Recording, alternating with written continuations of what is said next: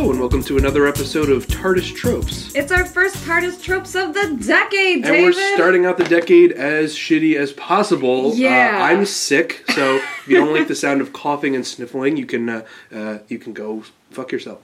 We're really starting off 2020 with a really aggressive vibe on all fronts. Social, political, personal. 2020 can go fuck itself already. Yeah. And also, someone who can go fuck himself is Chris Chibnall, who is still my least favorite Doctor Who writer.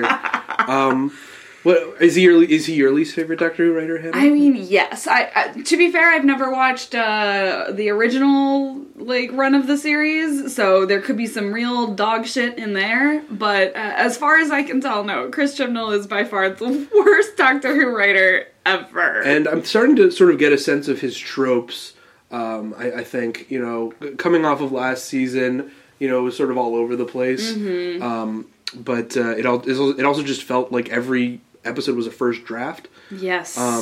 This episode feels like it's refined Chibnall. And yet it's almost worse.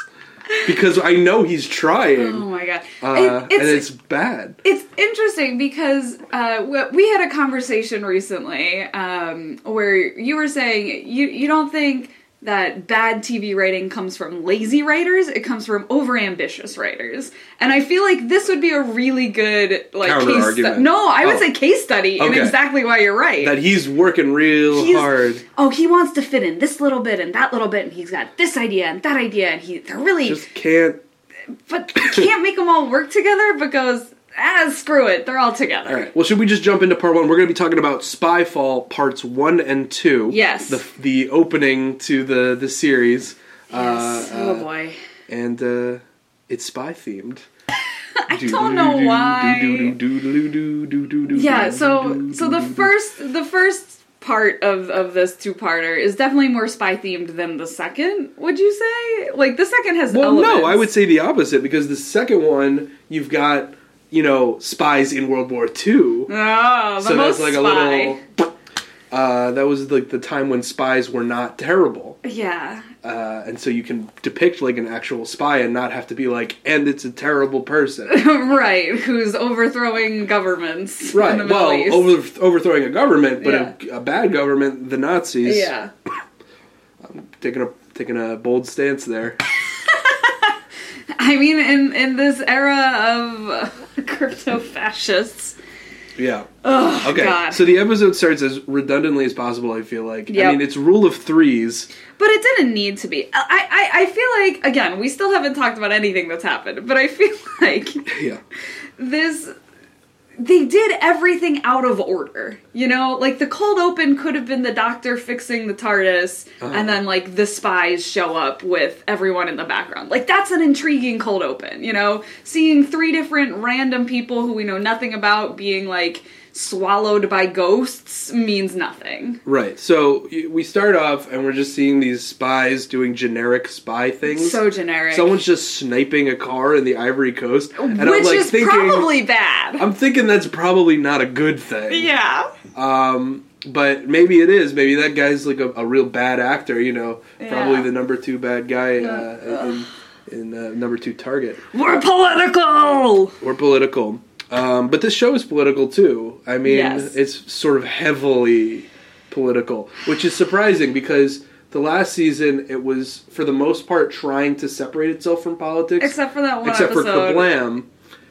And the one with Donald Trump. So never mind. Yeah. There was a lot of politics. And, Indian partition. Right, and that. Rosa Parks. Right. But I guess I thought of it more as, It's the most neoliberal of politics, Right. It's let's all hold hands, and of course Donald Trump is bad, And we still have that. They literally refer to the supervillains, the bad aliens, as, Russia, but a million times bigger. Oh my god.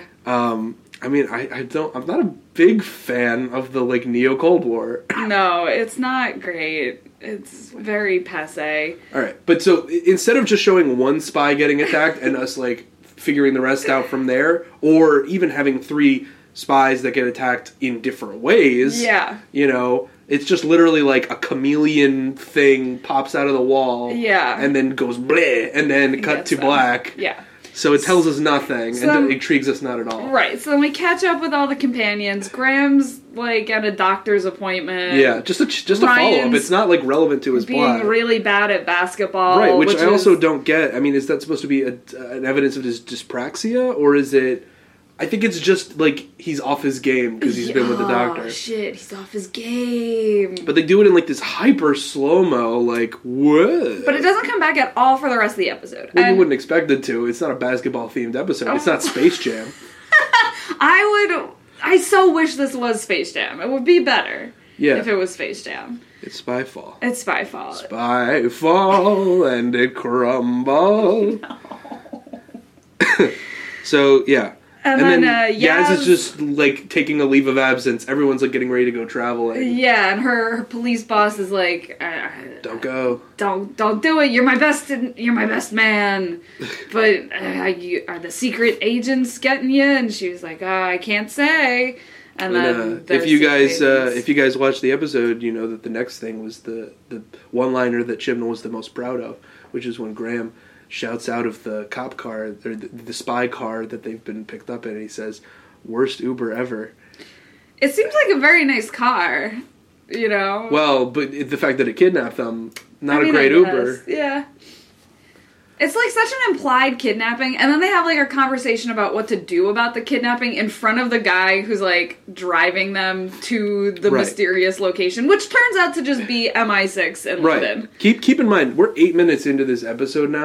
Nothing has happened, and it's just literally like, Doctor, what do we do? We've been kidnapped by somebody mysterious. Then she's like, let's just wait and see. But the somebody mysterious is literally just a guy in a car. Right, like, and they just go without a fight or try to run away or anything. We don't see any sort of struggle, or it's not like anyone pulls a gun on them or anything like that. They just, like, cut to them all in the car.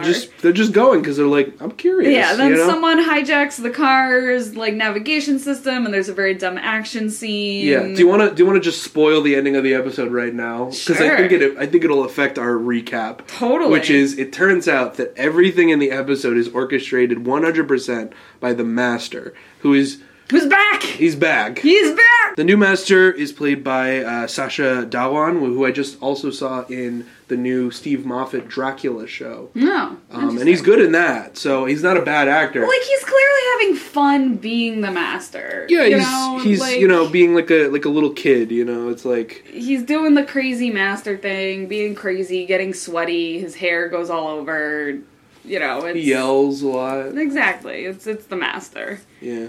It's fun. He's fine. He's fine, but if you consider that, like, his plan is to get the Doctor on a plane so that he can crash it, it doesn't really make any sense why he would just, like, kill the driver of this car with an evil GPS that shoots lasers and then drive the car backwards. Like... I mean, you couldn't, like, just have it blow up, or, Like, he puts a bomb on a plane later, but he couldn't just put a bomb on this car. Right, especially when he literally controls, like, the guy... He controls everything, basically. Like, he infiltrated MI6, he infiltrated, he's in control of Danton, or not... Banton? Benton? Something like that? I've got it written down. Daniel Barton. The CEO of Vore, which is like Google and Facebook combined and even worse. Yeah. They own everything. And it's called Vore. It's called Vore. V-O-R. And it's not great. I just don't think Chris Chibnall has any idea what Vore is. They just keep saying things like, Vore is the most powerful organization in the world. They control the internet. And we're like, cracking up. It's great. Vore has the power of small nations. Oh my god. More power than some nations, because, did you know that tech companies, are more... International. They're international, which means that they're spies for Russia. Yeah, and they get contracts from the government. So So this episode is about how the corporations spy on you, and that makes the only good spies government spies. I guess ? Because we're supposed to feel like really bad that these like spies from everywhere are getting murdered by these chameleon dudes. Right, and we're like not even shown like why it's bad that like these spies are dying. Like, It's just... They're important to protecting our national security, Anna. Don't question it. Anyway, so they get to MI6. There's like a Stephen Fry cameo for all of 2 minutes. And it was the most advertised thing about this season, let alone this episode. Yeah. Like, Stephen Fry's in this bitch. He's in Doctor Who.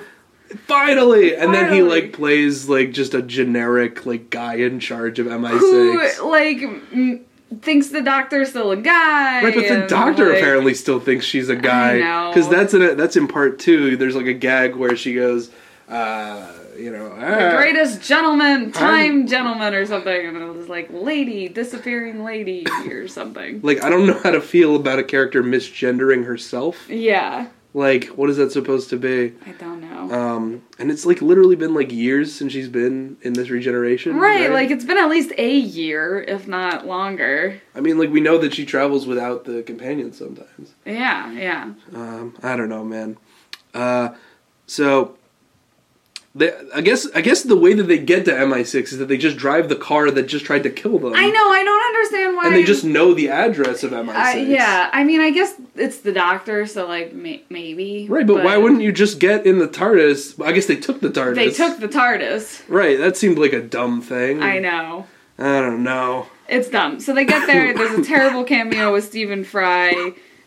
He dies by bullet fire, ? Laser fire for, like... Laser sniper from the window. The first one, it just looks like a bullet. like, we don't even see the laser flash. It's just a bullet. Right, but it's definitely a laser. Yeah. And so then they have to, like, escape from MI6 and go find the doctor's friend from MI6. Where is this friend from? They're in Australia, I guess. This is Australian friend, and his name is Agent O. And they've met before. Like, once. They keep reminding you. They have, like, 3 different lines of dialogue just going, like, we met once before. Yeah. Okay, sure. Sure. I mean, somehow she doesn't pick up that this person is the master. Well, because it was the master when she met him last time, too. Because he's been the master since working at MI6, we find out later. Right, that's what I'm saying. It's like, she didn't pick up when she met this guy before that, like, hey, this guy's a Time Lord. Is a Time Lord. He's not, like, he doesn't have, like, a fob watch or anything. It's because Chris Chibnall cannot help but make Jodie Whittaker, like, the most incompetent doctor possible. Right. Like, later when the bomb is on the plane, she's like, I just can't do anything about it! And so just, like, slams the cockpit door closed, and it's just... And then somehow the cockpit door is open again afterwards, because it gets blown up. But anyway, we're getting way ahead of ourselves. So... she calls Agent O, who's been fired for being too obsessed with aliens because apparently MI6 doesn't believe in aliens. Even though Unit and Torchwood have both existed. But they both disappeared mysteriously. Yeah, they've been defunded because of austerity. Oh yeah, Theresa May. They mentioned that in Resolution, right? Do they? It might have been. They seriously said it was austerity. Yeah. I mean, I guess that's not totally unrealistic. Yeah. But, But what is unrealistic is that would happen when it's like that's the national security, Talk about security. It's the only thing defending them from all of the aliens. Like, literal aliens, not just the brown people. Just people keep, forgetting, like, they have amnesia. Right. Like, all the other shit that happened in Doctor Who is still canon to Doctor Who. Like, London's been attacked so many times. Yeah. The aliens are coming through the walls again, attacking them after Stephen Fry gets shot while he's trying to tell them something inconsequential. Nothing. They've been told that all of the spies that got killed were all from different countries, but they were all investigating this guy who's in charge of war. Is that what they were all investigating? Yeah, which I guess that's why it's part of the plan, and also it was to test out DNA-altering technology, because... the doctor goes in to see the dead spy, and it's like, she's in a coma. No, it's not a coma. In fact, all of her DNA has been rewritten into something else. Except she still looks like a human. Well, changing the DNA wouldn't change her appearance unless the cells were still replicating. Right. But I guess you can assume that they're not replicating. It's just a bunch of dead cells with DNA strands coding information. SpongeBob episodes. That's my canon. He just needs it for lots of copies of SpongeBob episodes. Right. Chris Chibnall read somewhere that you can encode data in DNA, and he was like, there we go. There we go. That's the plan. And he didn't bother to think, like, why would you have so much data that you can't store it in computers? And why would you want to kill people to store data on them? And how would you retrieve that data? Right. It's not in, like, the cloud or anything. It's just literally like a dude in Des Moines. Yeah. Like, I swear to God, guys, we are not trying to make this more confusing than it is. It's just this confusing. Right, because this episode, unlike a lot of his older episodes, was not written linearly, I don't think. I think he actually did write it out and then rewrote it and, tried to make it so that the things in the beginning set up something in the end. But they don't. So it was a waste of effort. Good job. Right, like in part 1, so the team splits up. The Doctor and Graham go to Australia to try to find her old friend, O, who's the Master, but they don't know it yet. And then Yaz and Ryan go to America to talk to the Vor guy. Right. But they go in disguise as reporters. Yeah. And the Doctor's like, here, take this bioscanner. It will tell you what percentage of his body is human DNA. It's so fucked up. And you're just like, okay, why are you doing that? Do you suspect that he is not human? Yeah. If not, why would you have this and give it to them? Right. Also, you brought up a really good point about the Zygons. Like, that they're still on Earth. I thought maybe, she was thinking they were Zygons or something, but it wouldn't make any sense, because, just to have a bioscanner that tells you the percentage human that they are, and that makes them a bad person if they're part alien, which is uncomfortable. There's a great book series exploring that concept called The Themis Files that I highly recommend. Well, there you go. But it does not do a good job of interrogating that idea here at all. Right. So they go there, they hack his stupid computer through a dumb series of events. Well, I think it's interesting to talk about the interview, because this is the politics that Chibnall is trying to get through, where he's like, you invented Google in this universe, and he's like, yes, Google is the best thing ever. It connects people. I came from humble roots. And he's like, there's nothing better than more data. And then she was like, what about misinformation and cyberbullying? And it's like, these are two different things, but fine. Like, this is your big problem with there being corporations, is like that they don't do enough to curb cyberbullying. Yeah. It's a little weak. And it's very neolib. Very, very.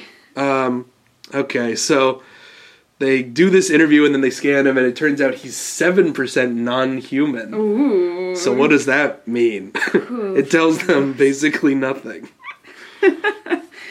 Yeah. So then they steal all of his data. Yeah, they steal his data on his computer. Sneaking in. But he comes back because he forgot his bag. He forgot his bag. He's like, I forgot my damn bag. And it's he walks in the room going, bag. Bag. Just gotta look for my bag. I think that's really funny. But anyways, they... But while he's in his office, the light creatures come, and they have a conversation, and it's weird. Right, so I was referring to them before as chameleon creatures, because they're not very clear about what they are or what they're supposed to be. Yes. But before, every time they showed up, it would be like they have the texture of the wall. Yeah. So I thought they were like spies, and they were hugging the walls, and they could blend in using camouflage. Yeah. That is not what they are. No. They are beings of light who, when they walk through walls, they just kind of, it gets stuck to them. Light of the wall around them. It just the wall gets stuck to them or something. But the reason we find out they're beings of light is because meanwhile in Australia, so back in Australia, the Doctor's friend that they're finding, who is the Master, but we don't know it yet, is supposed to be entirely off the grid. Like, MI6 can't find him.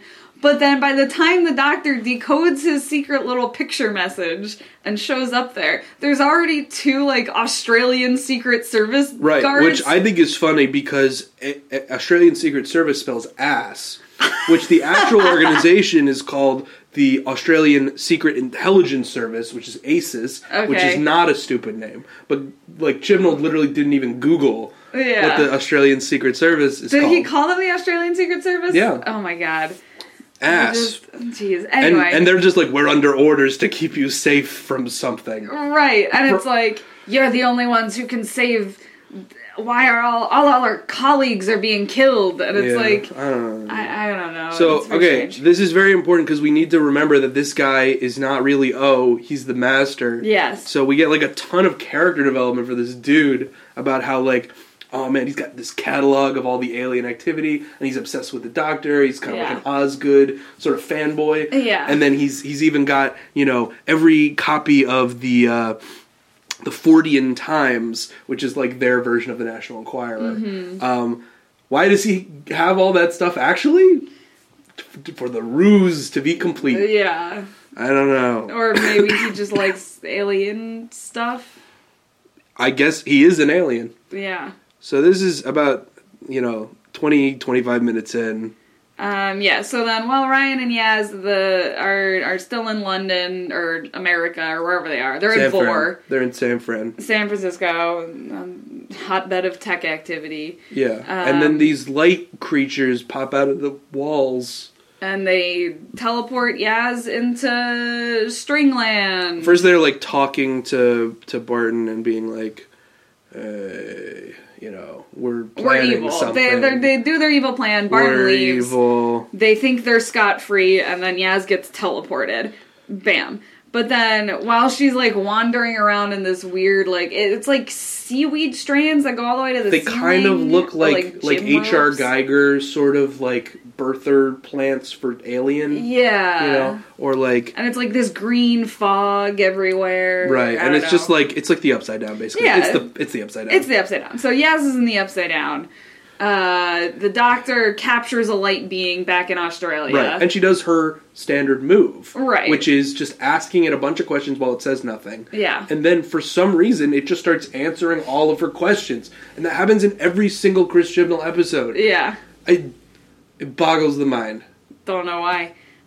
Because he doesn't know how to write, like, the Doctor actually solving a mystery or something. She has to just like... ask a bunch of questions directly, and then the guy just becomes an idiot. Like, the Doctor does literally nothing in, like, this whole episode. Until the last 2 minutes. Yeah, it's very terrible. But so the Doctor asks the light being, what are you? And it's like, we take this form to mock you. We think it's silly. Ha ha ha. Which is ridiculous. And also, it doesn't play into anything. No, we don't really find out why they're mocking us. And there's a bunch of, like, imagery that's like, okay, so, like, Ryan is looking at a building, and there's a bunch of light things appearing in the windows. Yeah. And then... And they're dressed like the silhouettes of, like, a 1950s businessman, like a suit with, like, a little trilby hat or something. Like, that's how they all look. I didn't interpret it as that. I thought it was just that they had, little... like, hair thingies. No way. It was totally supposed to be, like, 1950s spy. Like, didn't you see with the trilby? I'll buy it. But the point being, there's all this weird imagery with all the late people appearing in the window, and it's like, the Doctor's like, it's going crazy. Like, the one that I've captured it's like it's taking a suicide pill. Yeah. And then, all of a sudden, Yaz appears from out of the Upside Down in the place where it was. Right. In Australia. And then Ryan calls the Doctor. It's never really explained why that is, other than it's hard for it to digest time travelers. Which seems like, then the Master shouldn't the Master just get out as well? Yeah. Because the Master ends up in there at the very end. Right. So he'll probably just pop out in 1920 or something. Whatever. Whatever. The point is, they teleported her to Australia for some reason. And then everyone's like, all right, let's all go to Barton's birthday party. Yes. Then we do, like, a spy scene where everyone wears a suit, and the Doctor says, I'm the Doctor.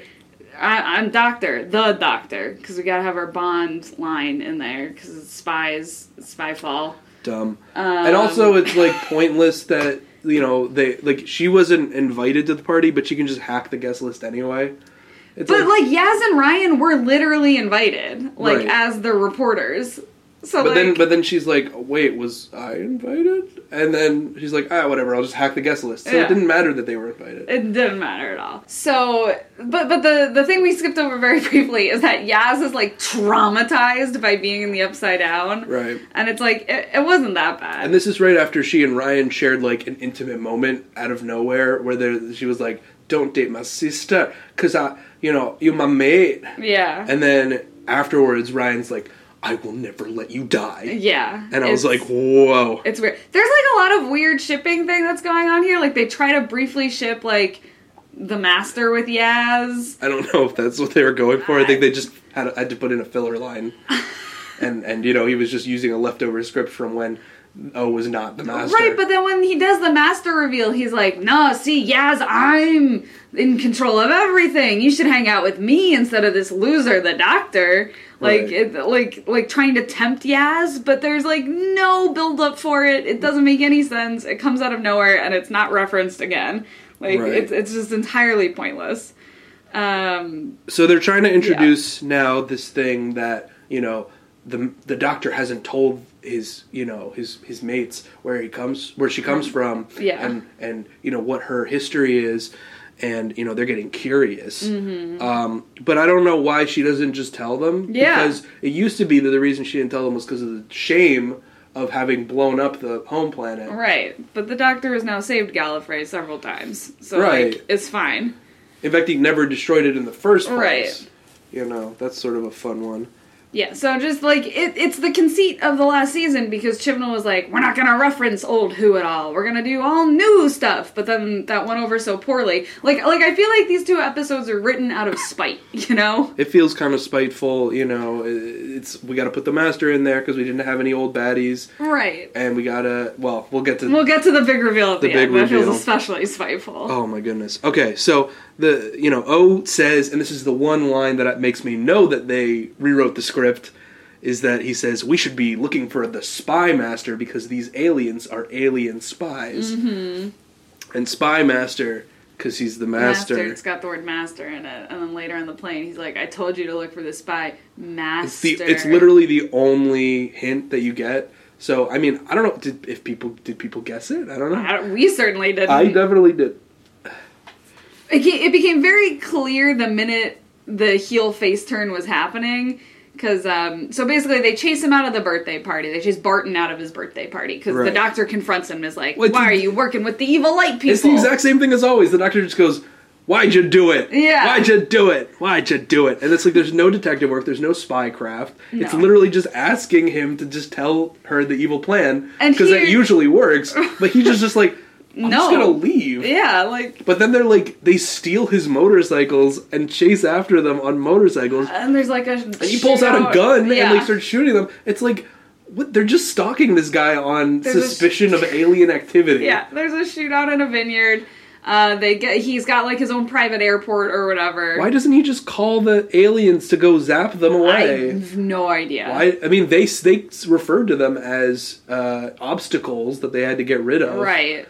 And then the aliens have a bunch of lines that don't make any sense. At one point they say, we must defend. You thought they said they must be fed. Oh. But yeah. Neither of them make any sense. No, none of it makes any sense. The aliens make no sense.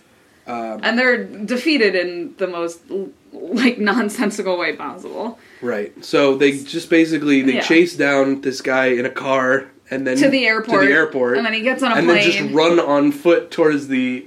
plane, which is apparently the back of it is closing, or did the Doctor opens it with the sonic screwdriver, and she just jumps on there, and it's like, everybody come on. And fucking Graham, a 70-year-old man or whatever, why would you need everybody on the plane, and why are you even chasing them? You have the TARDIS. I don't you understand. have a TARDIS. You have a TARDIS. Also, this is supposed to be his private plane, right? But which they introduced earlier. They were like, I used to not have a plane, so now I have a passenger plane. Because it would be weird for him to have a passenger plane and not a jet. So they have to put in a line as to why it's a passenger plane, because I think they probably already shot that scene. Yeah, I guess. I don't even know. It doesn't make any sense. We're still in part one. I know. We gotta speed this up. So we're at least nearing the end of part 1. So we've got the doctor on the plane that they think Barton is on, but then we later find out that Barton got off the plane because the master just called him on his cell phone and said, "Get off the plane," and set it to auto launch. But the master was with them like the whole time. So I don't know when the master did this. Oops. And then, I mean, I saw the moment when his cell phone goes off. Right, yeah. You see Barton get the call. I thought it was going to be sort of like, somebody else is pulling the strings. Right. It was the master. And his house is flying outside of the space. Plane. Oh, God. And the way he gets figured out that he's the master is that he said he's running and he's like, I was always the slowest in school. And then the doctor's like, no, I read off screen your file that says you're a master sprinter. And then he doesn't even go, like, yeah, it's been a while. Yeah, but I was the slowest on my sprinting team. Right, exactly. It's like, I'm a master sprinter, but, it's been a few years since that. I haven't really exercised. He just goes like, you got me. And the doctor's like, wait, what? Like, the doctor doesn't even figure out that he's the master. Yeah. He just, like... a wrong piece of trivia comes out of his mouth, and he admits to everything. Right, and he just explains it, and he's like, I'm the master. The original Agent O, I kidnapped him and shrunk him with my shrink ray, and I keep him in my pocket. In a matchbox. Because it's cheeky. But he shrunk him, and then apparently, they didn't do, a face check on him when he showed up, and, was not the guy that they interviewed and hired. No, didn't they, steal his, face or whatever? No. I thought he did that. Oh, okay. No, it's a bad spy organization.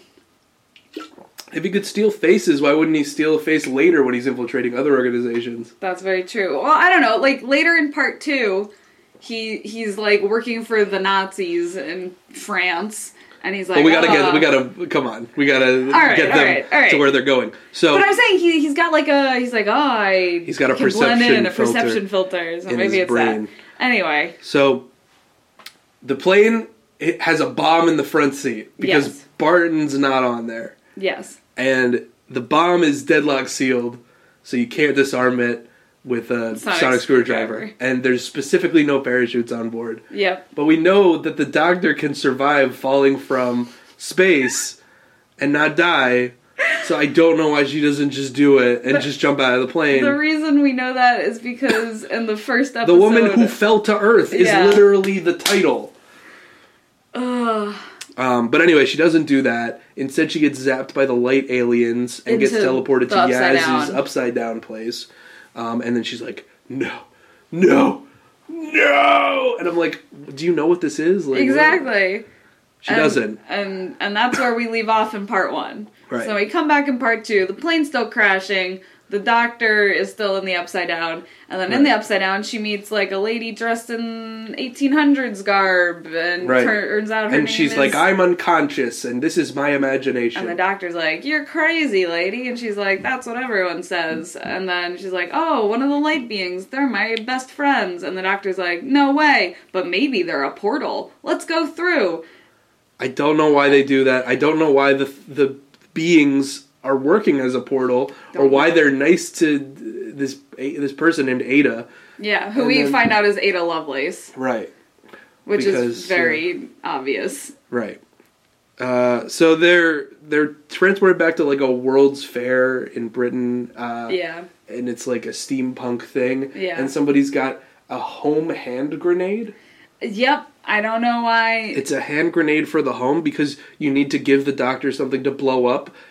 And she literally, in this episode, says that she's a pacifist after throwing a grenade at the master who followed her back to this a hall steampunk. Full of crowded people. I have to say, because they should have all died. Oh, everyone should have all died several times. Also, there's a moment later where Graham is shooting people with a laser shoe that he took from MI6 back in part 1, and doesn't kill anybody. First of all, it doesn't kill anyone, but also he shoots it at people, and directly behind them are Yaz and Ryan, who are just in the line of fire. And none of everyone just should have died several times in this Right. So there's like a steam-powered Gatling gun in this steampunk factory. Yeah, that shoots berries?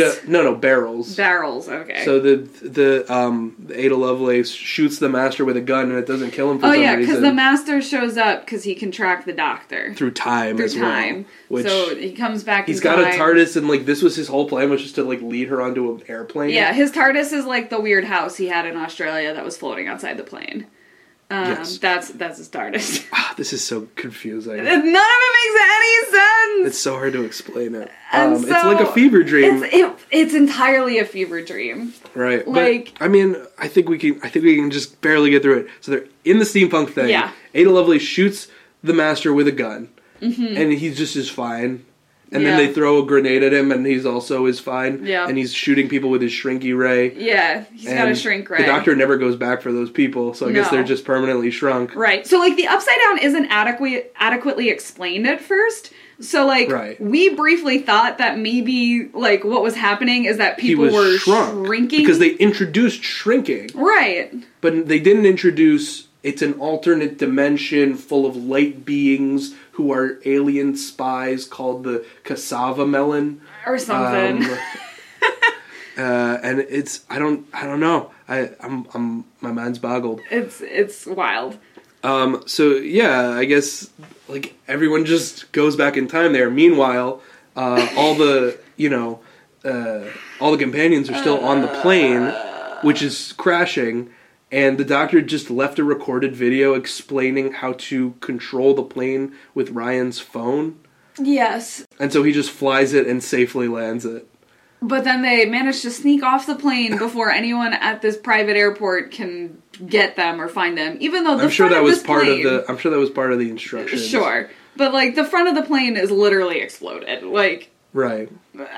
Like, no one's gonna immediately rush out and be like, that. And also, it's apparently really easy to fly a plane with no nose. Yeah. Super easy. We don't even need them. We should just get rid of all of them. Why do we even use them? Yeah.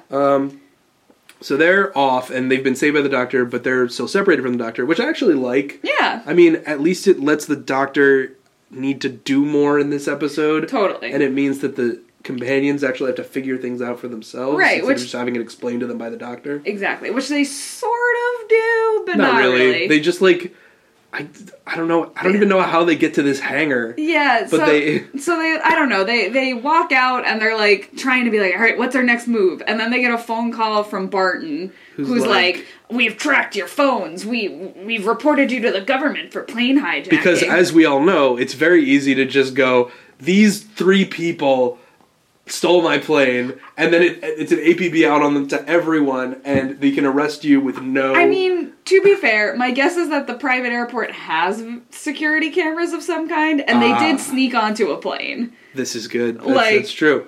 So I guess, yeah, they did steal a plane. But it was weird, because no one was flying it. Yeah. And also it got blown out of the sky, but then it landed safely. So maybe that would require some more investigation. I don't know. Yeah, but nope. Just like world terror alert. These 3 people, go get them. Right. And so they smash their phones and they hide in like a abandoned building. I thought it was interesting that this season premiere also sort of ended in a construction site where the Woman Who Fell to Earth also ended in a construction site. Sort of, it mirrors itself. Mirrors. There you go. There's no thematic resonance. Nope. They're not like, the last time I was here, Grace died or something. No. So, meanwhile, Barton is, like, torturing his mother, who he's, like, just introduced now. Yeah. And it's just like, why don't you love me, mother? And then he zaps him with a laser. And then she, like, dies or whatever. Yeah. Or the light people come and the light people her or whatever. But we get one mention of his mother prior to this in the interview that Yaz and Ryan do with him, where he's like, I only said yes to you because you're a British paper and my mom reads it. So that's why you got this interview. You know, that's why we know that this episode was written and then rewritten. Yeah. Which, you know, at least I respect the hustle. I respect the there were effort. At least 2 drafts of this. Thank you for doing an effort on this one. A little effort. A lot more effort would have been appreciated, though. Meanwhile, the Doctor is just running with Ada Lovelace, and I forget the name of the guy, but one of the guys Charles who invented... Babbage, right. Who does the computing machine or whatever it's called. Right. He invented a counting machine that does quadratic equations, and it's widely cited as like one of the first computing devices. Yeah. So they're like, hey, we've got this other weird thing, which was also in Barton's office in the previous episode, but they hadn't probably thought of what it did yet. Mm-mm. So it's just this weird like doll thing that's like a wireframe doll, and if you activate it, it summons the light beings. It like projects them and projects them so that they go and eat people, and it's a time machine. But why does he need a time machine when he's the master and he has a TARDIS? And why did Charles Babbage have it or make it or the get master it? Gave it to him for some reason. Who knows? It was a gift from the master to him or something. But it was not really clarified where or why it came from. But the Doctor just immediately knows how it works and how to use it, and just immediately like zaps herself and Ada Lovelace by accident. And then into the future, but not that much more in the future, just to World War II. So they go forward about 100 years. Yep. And now we're in France in World War II, right. And what is the name of the other lady? Nora something? Nora, right? I don't remember. She's a famous British spy who operated in France during World War II. So you can see what Chibnall's doing. He's like, I'll take one powerful female character and I'll raise you two from history. Yeah. You know, we did Rosa Parks and that went over so well. So we got to double up. Here's two. And Ada Lovelace, by the way, does literally nothing the entire time. She's very supportive. She's very supportive and thinks cell phones are cool, but does nothing, and then the spy lady, the spy operator in World War II manages to get the master caught because he's working with the Nazis. Also, we get a very uncomfortable scene. Right. So Sacha Dhawan, the character who plays the master, the actor who plays the master, is of Indian descent. So he's the first person of color master, which is nice, but. This is also the episode where the Master goes undercover as an SS officer for the Nazis. So they have to write in an explanation for why the Nazis would appoint somebody who is brown. Who's brown skin. So they have to be like, I have a perception filter in my brain that makes it so other people see what they want to see. Yeah. And then the Doctor leads him up on the Eiffel Tower as a trick. And then asks him to explain his entire plan, which the Doctor records on her sonic screwdriver. Right, it's very Zootopia with the little carrot recording device. And then later uses it because the Doctor's plan was to betray the light people at some point somehow. Maybe the Master's plan was to betray the light people. Sorry, yes. And kill them all, but he doesn't get to. Nope. So anyway, there's a really cringy thing where the Doctor deactivates the Master's perception filter. So now the Nazis see that he's not white and then come in to kill him. Well, but also they leave. They have the operator person basically say that he was a spy transmitting secret intelligence. But it seems to me that it doesn't matter at all because all that matters is that there's some SS officers coming and they look at him and they see a brown guy. Yeah, but also the first cringy scene is so the Doctor and Ada run into the operator lady and she takes him to their house and then her house gets invaded by a bunch of Nazis led by the Doctor by the Master, and the Doctor and Ada Lovelace are hiding in the floorboards. And classic Nazi imagery. It's just very uncomfortable. And they shoot all the floor, but they somehow don't die. Fine, question mark. Literally none of it makes sense. It's just appropriating Holocaust imagery and So then they just steal the Master's TARDIS. Steal the Master's TARDIS, which they could have done at any time, I guess. Yep. And the only reason that they were able to get the Master to the top of the Eiffel Tower is because the Doctor used their Rey, Kylo Ren mind meld. Yeah, which I guess Force is bond. a thing from Classic Who, because they had a line about, I can do Classic too, but gross. Who knows? I mean, that's fine. It's just It's a very lazy sort of yes, cliche plot point that they can just psychically link. Yeah. They also brought back the four knocks thing. Oh yeah. From Russell T's. Mm-hmm. This episode has such a hard on for Russell T. Does it? Yeah, I mean, we'll get to the big twist at the end. I mean, I guess, yeah. So they do the four knocks, but with Morse code, I guess. Yeah, which, like, I didn't mind that. I thought that was fine. It's a nice little callback. Yeah, that didn't bother me as much. But ultimately, the Doctor ends up stealing the TARDIS from the Master, and they just go and undo all of the stuff that the Master was planning to do off screen. Right, and the one thing that the Master says during their last conversation is like, have you visited home recently? Yeah. And then we're like, oh no, what happened? It's been razed to the ground. Oh, and the Doctor's like, you're lying. Right. And then later, as we're wrapping up the episode, oh, well, there's still the light people to take care of, excuse me. Right, so they show up in modern times where everyone's been captured again by Barton. Yeah. And Barton is giving a press conference. The worst press conference ever! Where he's like, human society is now over. But I will rewrite all of your DNA to be data. My favorite was there was one extra who was sitting in the audience who, like, clearly... is laughing. Oh, well, not as clearly as laughing. There was one of those. But there was this one girl... Like, everyone else was just sort of, like, sitting there, like, placidly listening to this.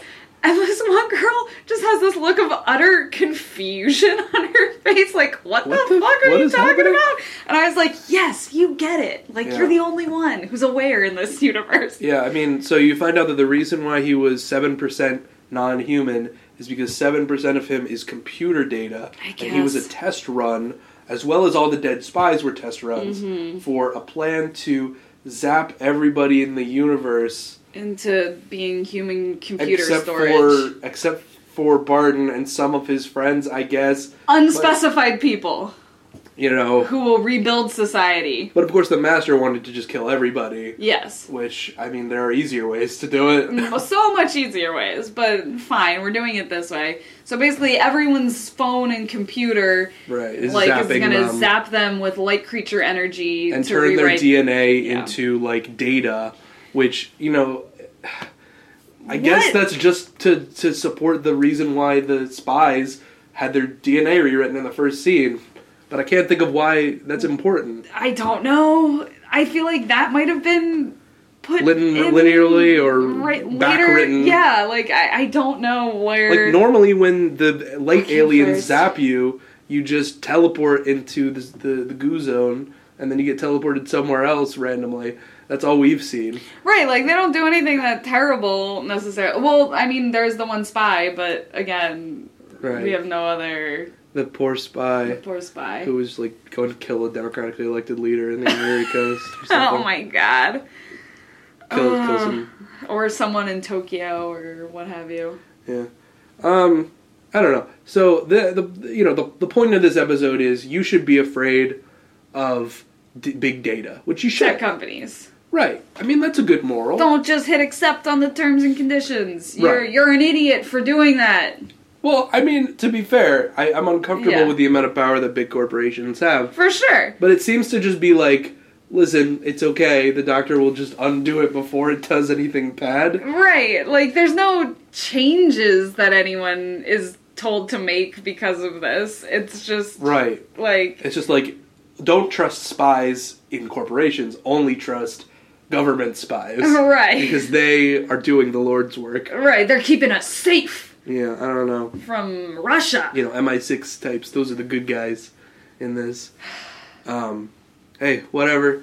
So, in conclusion, the Master tells the Doctor, you know, this planet has been razed to the ground, but then he leaves a hologram in the TARDIS saying, I was the one who did it. Oh, no, because so the Doctor fixes everything on Earth, then takes a quick little pit stop, goes to Gallifrey, sees that it's happened, and then the hologram activates and is like, I did it. Right. And he says the reason I did it is because the founding fathers of Gallifrey lied to us about why we were made, and also about the timeless child. You guys remember my favorite episode, and by that I mean least favorite episode in the Chibnall run, which is, the Ghost Monument, season 11, episode 2. The rag said, I know into your mind because I'm a mind-reading cloth. And it sees into her mind that she's thinking about the timeless child. Oh my god. And so this season we're going to find out what that is. I did